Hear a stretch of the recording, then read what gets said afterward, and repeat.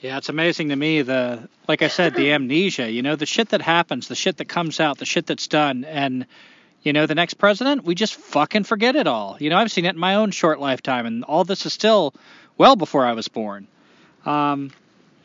So one of the things we haven't talked much about is the FBI is behind the scenes and growing. We got J. Edgar Hoover. So this is starting to, phone tapping is starting to be a thing. Surveillance on citizens. There's getting to be more and more of a government reaction to all these poor people that are fighting the injustice. The government's organizing and figuring out how to put them down. And then we got Edward Bernays and his propaganda as well. Can I add really quickly? Yeah. The FBI was created in 1935 from the Bureau of Investigation that was created under Theodore Roosevelt in 1908. So, God, I wish we had more time, because especially with this time period, but I've got a lot to talk about this next president. So after Roosevelt, we've got Harry S. Truman. Roosevelt died in office. Harry S. Truman was his vice president. He took over. In the late 1800s, little Harry Truman, there was a little boy, and as a little boy, he had thick glasses, and he was often bullied. He even described himself as being a sissy back then. He had a real tough guy father, the kind of guy that would just pick a fight with somebody and always show how manly he was. And Harry felt like he could never live up to his father's expectations. His mother even said, "It's okay, Harry, you were meant to be born a girl." Oh, God. And Harry believed that. So Harry grew up with some real fucking self-esteem issues. Oh, God. And he often referred to his, feminineness, his, made references to his womanliness. And this was a time that was not a complimentary thing. This was a very macho America, even more than it is now in a lot of ways. He was always bigoted, and as he got older and he was an anti-Semite, he applied for a membership in the Ku Klux Klan. Oh, my God. He was denied. The only reason he was denied is because he wouldn't promise not to hire Catholics. Everything else he was fine with. In 1934, loyal to the corrupt and sometimes violent Pendergast machine through the 20s and 30s, this was a political group that just had their hands in all kinds of corrupt shit, dirty money, and were known to send people out to hurt people if they got in their way.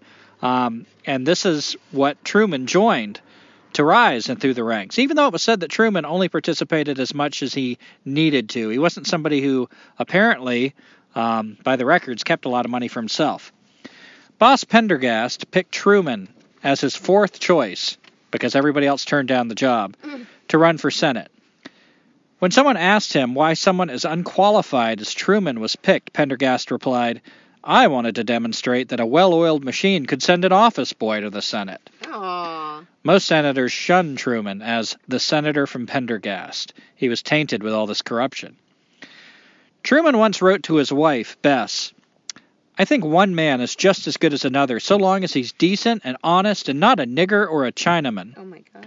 Uncle Will says that the Lord made a white man from dust, a nigger from mud, then he threw up what was left, and it came down a Chinaman." And that's what Truman said. This is Truman. Oh, my God. "He does hate Chinese and Japs. So do I. I am strongly of the opinion that Negroes ought to be in Africa, yellow men in Asia, and white men in Europe and America." During World War II, before he became vice president, Missouri Senator Harry Truman fanned the flames of mistrust towards the Soviet Union, recommending, "If we see that Germany is winning, we ought to help Russia. And if Russia is winning, we ought to help Germany. In that way, let them kill as many as possible." In 1944, when being considered for vice president, one of the strikes against him, aside from his connection to the Pendergast machine, was his propensity for putting family members on the government payroll. His wife, Bess, was the highest paid official in his office. He also hired his sister, Mary Jane. Truman also did not want the job. He desperately did not want the job. Roosevelt pulled this really crooked shit where he would promise the job to one person and then not follow through with it, and then get another guy to think he was going to get the job and then not follow through with it. And he basically kept everybody just waiting, and whatever people thought that he was going to do, he would do the other thing. And when he said one thing, he would do the other thing. He was the definition of a slimy, two-faced politician. I remember reading that. It was so, he would use just the exact words. Well, if I were voting I would vote for you. But he never said if he would just be the vice president. Like, you're the president. And people kept trying to corner him and say, look, just tell me if I'm going to be the person you pick for vice president. And Truman was getting more and more pressure to take this job, and he didn't want it. He was writing letters to his daughter saying, like, they're pushing me into this job. I don't want it. Oh, my God. Ironically, one of Roosevelt's advisors said to Truman's credit that one of the good things about him is no one has ever heard him say anything racist. This is the guy that tried to join the Klan. Uh-huh. Well, Truman became the vice president, and in 1945, with President Roosevelt obviously dying, everybody could see it. The hollows under his eyes, he was starting to be seen more in the wheelchair, which he used to try to hide. Vice President Truman did nothing to prepare himself. He received no briefings, he made no inquiries, he attended no meetings, and he took no proactive steps to prepare for the job he was about to inherit. He just accepted a lot of invitations to parties. It's almost like he was sulking. Like, he didn't want the damn job in the first place. Now he feels like he's stuck being vice president. He's just like, screw it. I don't care. I don't want to do anything. I'm just going to, there's a party? I'll show up for that. But, you know, as Roosevelt's dying, Truman doesn't prepare, and then Roosevelt dies, and Truman becomes one of the worst prepared presidents in the middle of a world war in history. Now, this is something Truman gets a lot of credit for by historians, is how much he recovered. And I guess that depends on how you interpret how he recovered. In 1945, on the night of March 9th and 10th, Truman immediately sent 334 planes to attack Tokyo with incendiary bombs consisting of napalm, thermite, white phosphorus, and other flammable materials, which destroyed 16 square miles, killed over 80,000, and injured almost 1 million. Canals boiled, metal melted, people burst into flames. Secretary of War Henry Stimson told Truman that he did not, quote, want to have the U.S. get the reputation of outdoing Hitler in atrocities. Future Defense Secretary Robert S. McNamara agreed that if the U.S. lost the war, they'd all be tried as war criminals and deserve to be convicted. This is before the A-bomb. Oh, did you hear what the Japanese called that? Oh, go ahead. The Night of the Black Snow. No. That same year, 1945, the first A-bomb was successfully detonated on July 16th in Alamogordo, New Mexico. Alamogordo, I think. Alamogordo, you're right. Alamogordo, New Mexico. So now we have unleashed upon the world a bomb that destroys cities and spreads radiation, that causes all kinds of diseases. We still don't understand all the side effects, the repercussions, birth defects. And a little later that year, 1945, Truman was briefed about the A-bomb by Secretary of State Jim Burns, who told him, "We are perfecting an explosive great enough to destroy the whole world." Oh, my God. That same year, 1945, Leo Szilard, I don't know how to pronounce that, Szilard, got 155 scientists, Leo was a scientist himself, at Chicago's Met Lab and the uranium plant in Oak Ridge to sign a petition against the use of the A-bomb.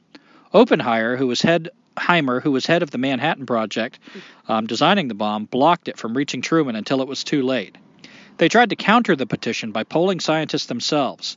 They found that 83% favored demonstrating the bomb over using it on Japan. Oh my God. These results were hushed as well.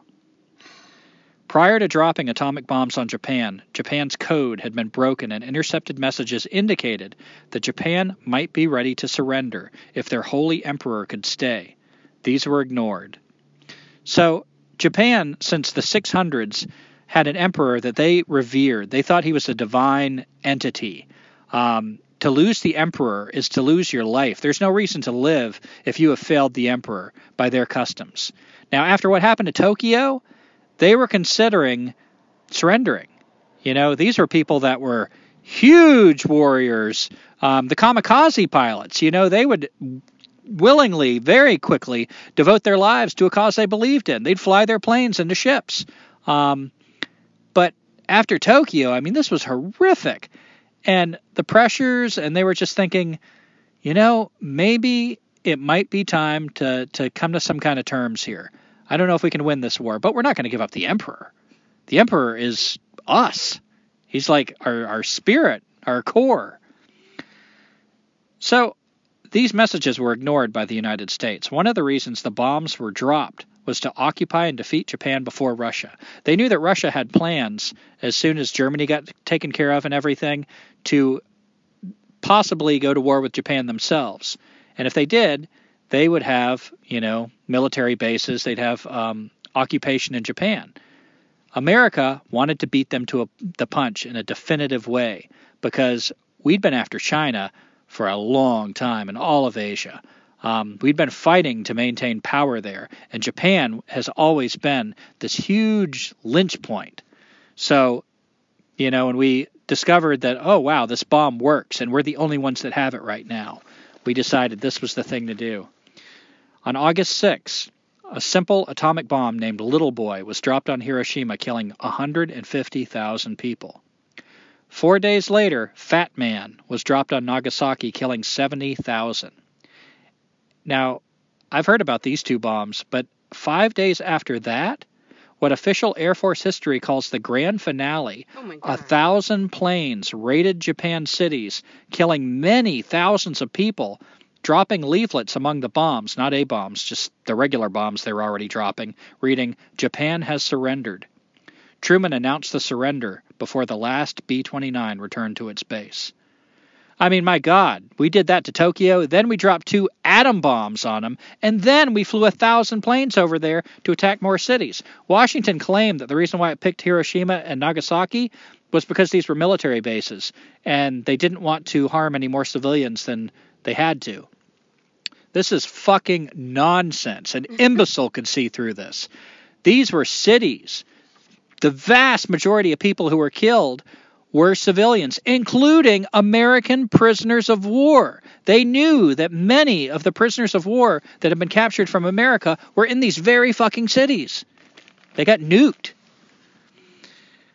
Later that year, 1945, Truman understood the importance of maintaining control over Saudi oil. In August, Chief of the State Department Near East Division, Gordon Merriam, alerted Truman that the oil resources were, quote, a stupendous source of strategic power and one of the greatest material prizes in human history.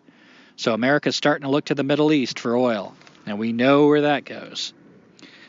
After World War II, America seemed to favor demobilization and disarmament. But the war not only put the U.S. in position to dominate much of the world, it created conditions for control at home. Keep in mind, this was a time with all these riots, all these protests, the hobo army, the bonus army. Now they discovered, wow, we just stumbled onto something, a way to control our own people. At the same time, we've got more power over the entire world than we've ever had before. The spoils of war brought enough prosperity, especially for corporations, to quell the rebellions of the 30s, only partly relieved by New Deal measures. So even the poor people were taking a little bump up, and it was enough that the riots, were not as bad as they were before the war. Mm-hmm. Charles E. Wilson, president of General Motors, was so pleased by the wartime situation that he suggested a continuing alliance between business and military for, quote, a permanent war economy. The Truman administration worked to create an atmosphere of crisis and Cold War, posing the Soviet Union not just as a rival, but an immediate threat. Hysteria over communism was established, which permitted aggressive actions abroad that often restored right-wing dictatorships, as in Greece. And Greece was actually having a big conflict that the United States got involved with, and Truman made his famous speech, which became known as the Truman Doctrine, which was basically, among other things, saying wherever communism is, in other words, anything we label as communism, which translates to anything not in America's interest, we're going to go in and we're going to fight it. Doesn't matter if it's what the people there want. It doesn't matter if it's anywhere near territory that we've claimed as our own. This is going to be American policy. And this set the stage for repressive actions at home. Next year, in 1946, we get the Battle of Athens. The McKinn County War is another name for it, in Athens and Etowah, Tennessee. This was a rebellion by citizens, including World War II vets, against corrupt government. They thought the politicians were corrupt in that town, and so they just rebelled and went and got rid of them. That same year, we've got the Airport Homes race riots in Chicago, Illinois, when temporary housing was offered for vets and their families during the post-war housing shortage. White women and the elderly began rioting against blacks in the neighborhood while the men were at work. We've got race riots in Columbia, Tennessee the same year. Crimes against Japanese Americans in the West provoked Truman to write to Eleanor Roosevelt, who, by the way, was always writing him letters after President Roosevelt died. She was all up in his business, like, oh, I think you should do this. I think you should do that. You should put the United Nations here. What are you going to do about this? What are you going to do about that? This is what Franklin would have done. And because she was the former First Lady and so proactive, Truman felt like he had to respond to her and often had to write letters longer than the one she wrote to him. So she wrote to Truman about an incident involving American Zionists illegally attempting to take a boat filled with Jews to Palestine. And he wrote the incident was a most embarrassing one and expressed fear that the Jews are like all underdogs. When they get on top, they are just as intolerant and as cruel as the people were to them when they were underneath. The crimes against Japanese Americans in the West provoked Truman to write to Eleanor Roosevelt, "This disgraceful conduct almost makes you believe that a lot of our Americans have a streak of Nazi in them," which is pretty ironic coming from Truman. The year after that, 1947, there's the Fernwood Park race riot in Chicago, Illinois. Whites violently attacked blacks who had moved into the Chicago Housing Authority Veterans Housing Project to stop segregation in white communities. Keep in mind, these are our northern towns, Chicago, Illinois, and they're fighting segregation. At first, Truman scared the public over communism abroad, while Republicans did the same over communism at home. Truman stole their thunder when he unveiled a program to root out subversives working for the federal government, which even Truman didn't really believe was a problem and would later come to regret. A lot of politicians, a lot of people went down with this measure, and it was in their record. They could never recover. Truman mandated loyalty checks on all government employees. The accused could neither confront accusers nor ascertain the basis of the accusations. Wrong views on religion, sex, foreign policy, or race could brand someone disloyal. An Interior Department Loyalty Board chairman observed, "Of course the fact that a person believes in racial equality doesn't prove that he's a communist, but it certainly makes you look twice, doesn't it?"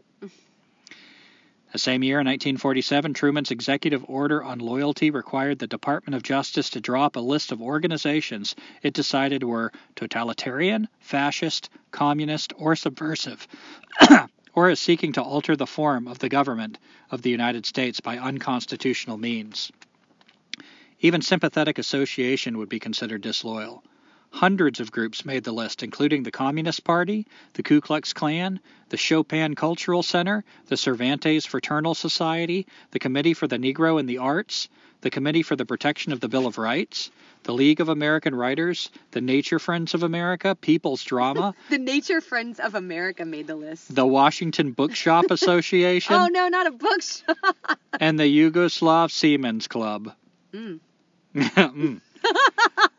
1947, the same year, the House Un-American Activities Committee held public hearings on communist influence in Hollywood. Testifying for the reality of the communist menace were Ronald Reagan, Gary Cooper, and Walt Disney. Many others denounced the witch hunts, including Humphrey Bogart, Gregory Peck, Gene Kelly, Lucille Ball, Frank Sinatra, Burt Lancaster, Edward G. Robinson, Lauren Bacall, Orson Welles, Katharine Hepburn, Pete Seeger, Henry Fonda, Benny Goodman, and Groucho Marx, among many others. My goodness. The paranoia was rampant because they had figured out if you keep the public afraid, which they had managed to do during World War II, let's find a way to continue this Cold War. And this is how we're going to control the American people. After all these years of rebellions, from the Whiskey Rebellion with Washington, through all these fucking riots in the 1800s, we finally have got it. Thank you, Edward Bernays. We can hijack how people think. Let's keep them so fucking afraid that they won't even notice what we're doing anymore. And so this set the stage for the America we live in now. I find the Truman presidency to just be like, I wish the whole podcast was on Truman, because this is a dark turn in history, and it's so eerily familiar. And God damn, that dog farted again. You know what? Jesus Christ! This is what I feel like I'm in a Nazi gas chamber right now. Oh my God, this is what our air is now. All right, the same year, 1947. 5 months after the hearings, Congress passed the greatest military reform in U.S. history. This is some scary shit right here. The National Security Act created the national military establishment, now called the Department of Defense, and the CIA. Truman himself feared that the FBI under J. Edgar Hoover could become an American Gestapo, and that the CIA could become a military dictatorship.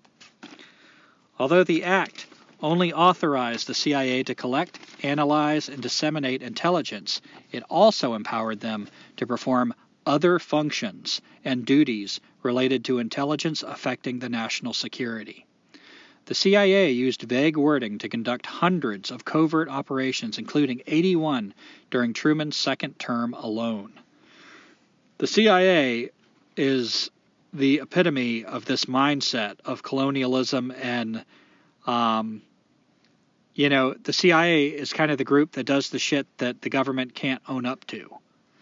1948, Truman approved NSC 10-2, which called for propaganda, economic warfare, preventative direct action, including sabotage, anti-sabotage, demolition and evacuation measures, subversion against hostile states, including assistance to underground resistance movements, guerrilla and refugee liberation groups, and support of indigenous anti-communist elements in threatened countries of the free world, done in a way that would always afford the U.S. government plausible deniability.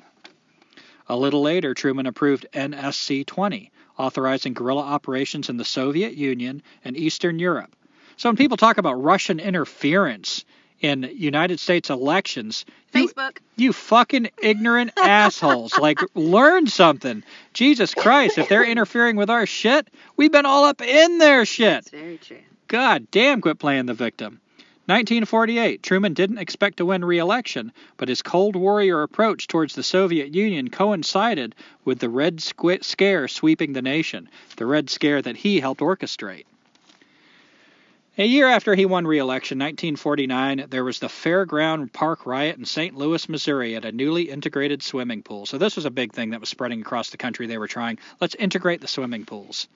The same year, the Anacostia pool riot in Washington, D.C. at a recently desegregated pool. After 2 days of tense confrontations, a 2-hour riot involving 450 people resulted in 5 arrests and at least 4 serious injuries. Swimming is serious business. A little later, Peekskill riot in Westchester County, New York. Anti-communist riot aimed at blacks and Jews attending a civil rights benefit concert. 1949, the same year, there's the Inglewood race riot in Chicago, Illinois. Whites attacked other whites over rumors that blacks were meeting to take over their neighborhood. Over 13 injured. People were just losing their shit over paranoia. If it wasn't the Russians, it was the blacks. 1949, and God help them if they fucking found Russian blacks. Black Russians. Black Russians. May 22nd, 1949, the first man to hold the job of U.S. Secretary of Defense. This was the first person that was ever the U.S. Secretary of Defense under this new military reform of Truman's. His name was James Forrestal. Oh, my goodness. He committed suicide. He'd been discovered in the street wearing his pajamas shouting, "The Russians are coming!" He'd attempted suicide 4 times by hanging, slashing his wrists, and taking sleeping pills. Truman ordered a review of all of Forrestal's reports, trying to ascertain whether the insanity had fueled the Cold War propaganda or whether the Cold War propaganda had fueled the insanity. Forrestal was placed on the 16th floor instead of the first floor mental ward to avoid suspicion of his true condition. They didn't want the embarrassment, so they stuck him way at the top. Well, wait, you were telling me earlier that the ward for people who had mental illness was the first floor, which made sense because if they were crazy, or quote-unquote crazy, they wouldn't have far to fall. That's what I'm saying. That's why he was put on the 16th floor, where he shouldn't have been. Right. Because they were trying to avoid embarrassment. They didn't want the first head of the Department of Defense seen on the first floor of the mental ward, obviously going crazy. Instead, they stuck him up in the tower, the 16th floor, and maybe he's just, he's taking just a break. Sick. It's just protocol. Yeah. While copying Sophocles, I don't know how to pronounce it, Sophocles, the chorus from Ajax, he encountered the word nightingale, which was a code name for a covert CIA operation he'd been involved in. he calmly put down his pen when he came to the word nightingale and jumped through the window of the 16th story to his death. Another man named Wisner, also involved in that very same covert operation and other covert operations with the CIA, became infected with paranoia and psychosis. He received electroshock therapy, was institutionalized, and in 1965 he blew his head off with a shotgun. Oh my God. So all this paranoia, all this fear that Truman was using to control the public, to sway opinion, to dominate the planet, was starting to get out of hand. You get the feeling that even Truman is starting to kind of look around and say, holy shit, what have I done? It's like he opened Pandora's box and the genie wasn't going back in. It's still with us today. His very own people are starting to lose their shit. There's so much fear in the air. They're jumping out of windows. They're blowing their heads off with shotguns. There's fucking bombs that are just blowing cities away. It's that time period, I mean, it's just such a nightmare. In 1949, the same year, September 23rd, Truman announces, "We have evidence that within recent weeks an atomic explosion occurred in the USSR." Soviet scientist Yuli Karatin commented, "In possessing such a weapon, we had removed the possibility of its being used against the USSR with impunity. It allowed our country to defend itself from really threatening mortal danger." So, you got the fucking crazy batshit America with this horrible weapon that it already used. No other country in history to this day has been violent and sick enough to use this weapon against anyone else. America did as soon as they could, the first opportunity. So what does Russia try to do? It does their best to develop the bomb for the same fucking reason we did. We started developing the bomb because we were afraid Germany was going to get it first. When Germany abandoned their development, some of the scientists walked away and said, well, that was the whole reason I was working on it. I didn't want Germany to be the only one with it. But enough scientists kept working on it, sick fucking bastards, that we have it. So Russia did the same thing. Now they develop it, so they have incentive like, well, don't drop the bomb on us because we'll drop it back on you. I was going to jump in there whenever you're done. Yeah, as long as it's pretty quick. I got a lot to go through. Okay, go ahead. No, I mean... Nope, go ahead. All right. Now, in this atmosphere, this was the year that 1984 was written by George Orwell, which I found really interesting. It makes a lot of sense. The next year, 1950, after Republicans blamed him for losing China, as if we owned it, Truman bypassed congressional authorization, setting a precedent for future wars, and sent tens of thousands of troops to South Korea, calling it a police action instead of a war. MacArthur and members of Congress pressured Truman to use the A-bomb again on Korea, which he firmly refuses. Now, I find this interesting. He was so quick to use it in Japan. Some people say that because they were blocking information from Truman, he didn't realize what it was. And now he's been briefed on radiation, on the extent of what it does, and, he's got guys jumping out of windows and shit. This is a different Truman. It's almost like he's kind of like, fuck that. I'm not using that again. Now we got, Russia's got the bomb. We might kill each other. No bomb. I don't care what's going on. I'm not dropping it on Korea. And all these people around him are saying, yes, use the bomb. So Truman firmly refuses. MacArthur defies orders by going into North Korea, which brings China in. So after World War II, they drew these little red lines all over the map that are like, okay, this is where we are. This is the land we claim. Even if it's not ours, it's gonna be. It's just a matter of time before we go in there. Nobody can cross this line or that's an act of war. So fucking MacArthur breaks orders, and he's in South Korea, and he goes up into North Korea. He breaks one of those lines. So that did the very thing that Truman was trying to avoid, which was to involve China. Truman figured he could handle Korea and gain power and do all this ugly shit America does. He couldn't handle all of China right now. He didn't want to. Yeah, and remember during World War II, China was helping us because Japan was our enemy and it was also China's enemy. Yeah. And MacArthur, keep in mind, he defied orders under Hoover with the hobo bonus, the bonus army. He was a big part of World War II. So Truman had enough of this asshole, and he finally fired him. Troops bombed, napalmed, and shot women and children, leaving no house left standing from the capital of Korea to the 38th parallel. Many U.S. troops returned deeply traumatized. This was really an unpopular war. People were coming home really fucked up. MASH. You watch that show, you kind of get a little bit of the feeling of the residual feeling of just people kind of wondering, what is this crazy shit we're doing? Why are we here?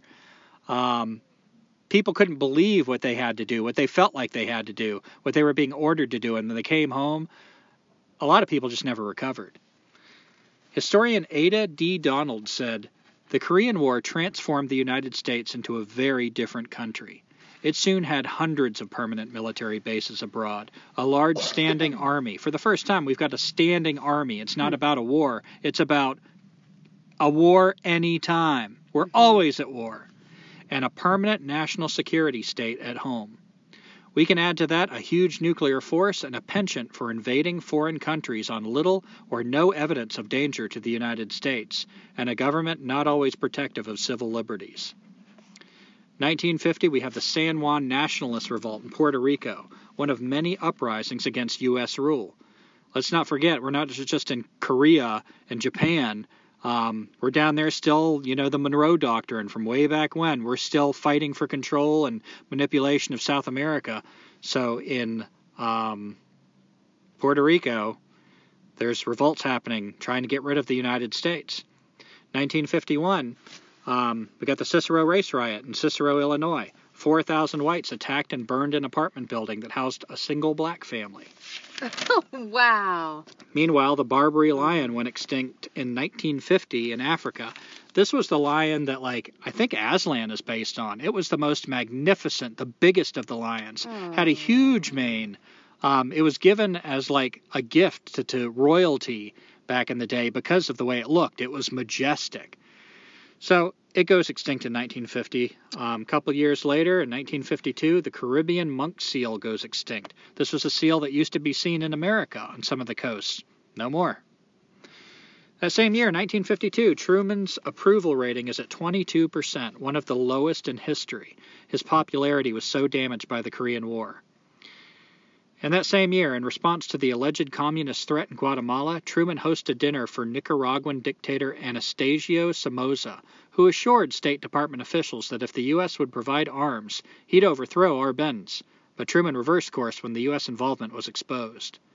Arbenz was democratically elected, but he wasn't playing ball with the United States, so we were about to try to fund this guy, Somoza, to, so it didn't look like we were doing it, but maybe install a dictatorship that would play ball with us. And Somoza's regime, that'll come up again during Ronald Reagan's administration in the future, with the Sandinistas overthrowing the dictatorship. Mm-hmm. In 1952, as it was becoming clear that Eisenhower was going to run for office, Truman said of Eisenhower, "The general doesn't know any more about politics than a pig knows about Sunday."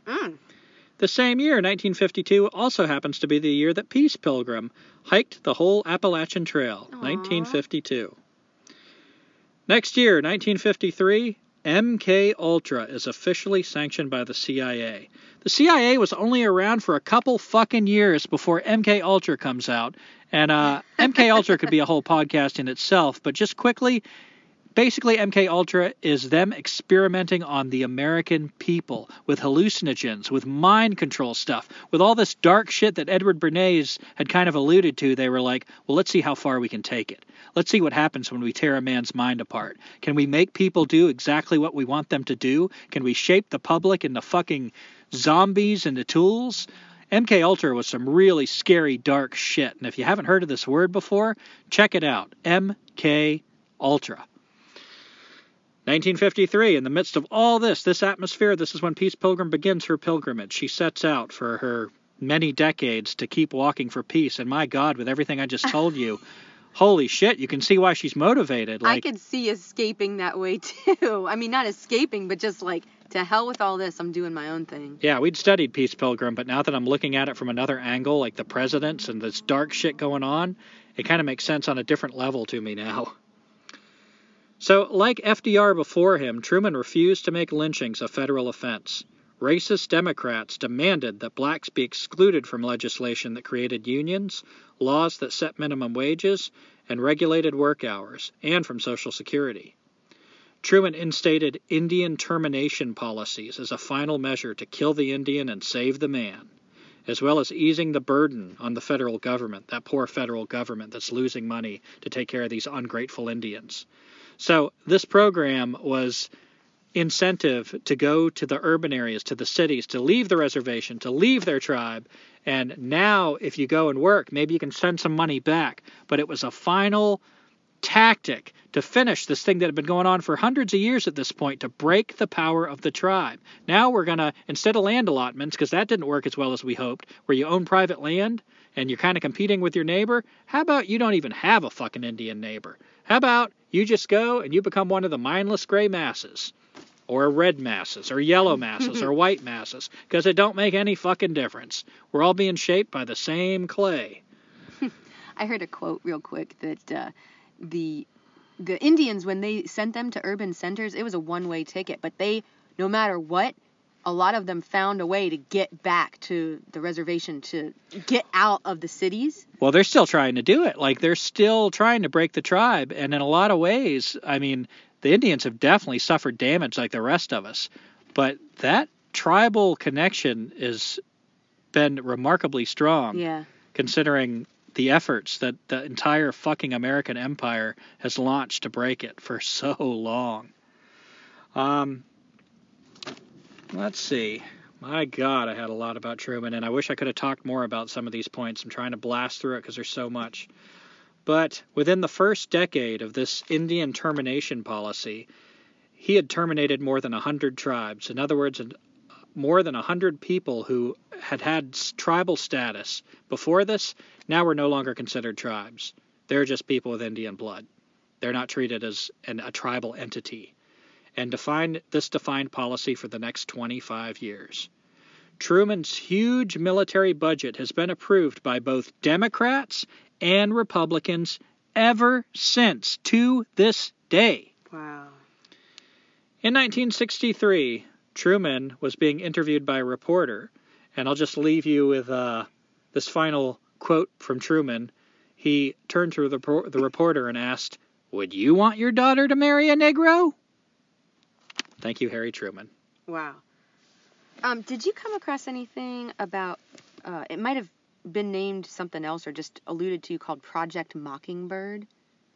Sounds vaguely familiar, but I don't know. I think it was basically what you were talking about. I just underlined, from 1948 onwards, the CIA under Allen Dulles developed a program of media manipulation called Project Mockingbird, having a major influence over the media, including over 25 newspapers.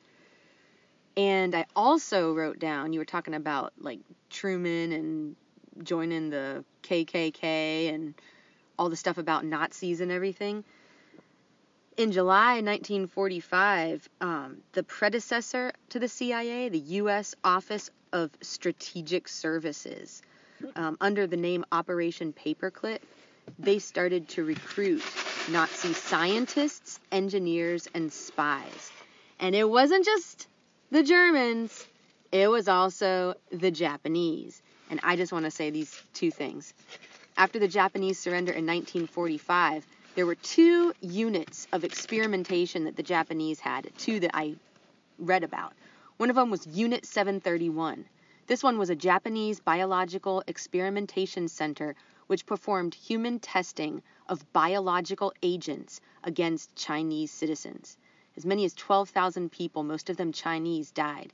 They also killed Russians. Oh my gosh. We took these scientists and we wanted them to help us with our bioweapons. So we didn't charge them. We kind of saved them from war crime trials, and we incorporated them into our U.S. biological warfare program. The other unit was Unit 100, and they were conducting research on diseases originating from animals. At that time, as most armies were still heavily dependent on horses, the Imperial Japanese Army hoped to find ways to kill them, and therefore to weaken military power. Further, they hoped to spread disease via animal carriers. They actually would line up cows along was it the Russian border, and they would hope that if there was an action of war against them, they would inoculate the cows with a disease and hope that it would spread to the people that were their enemy. Yeah, Truman is now my most hated president, and that's really saying something. Like, and once again, he's considered one of the better presidents by the ratings of what this country values. God. Just God.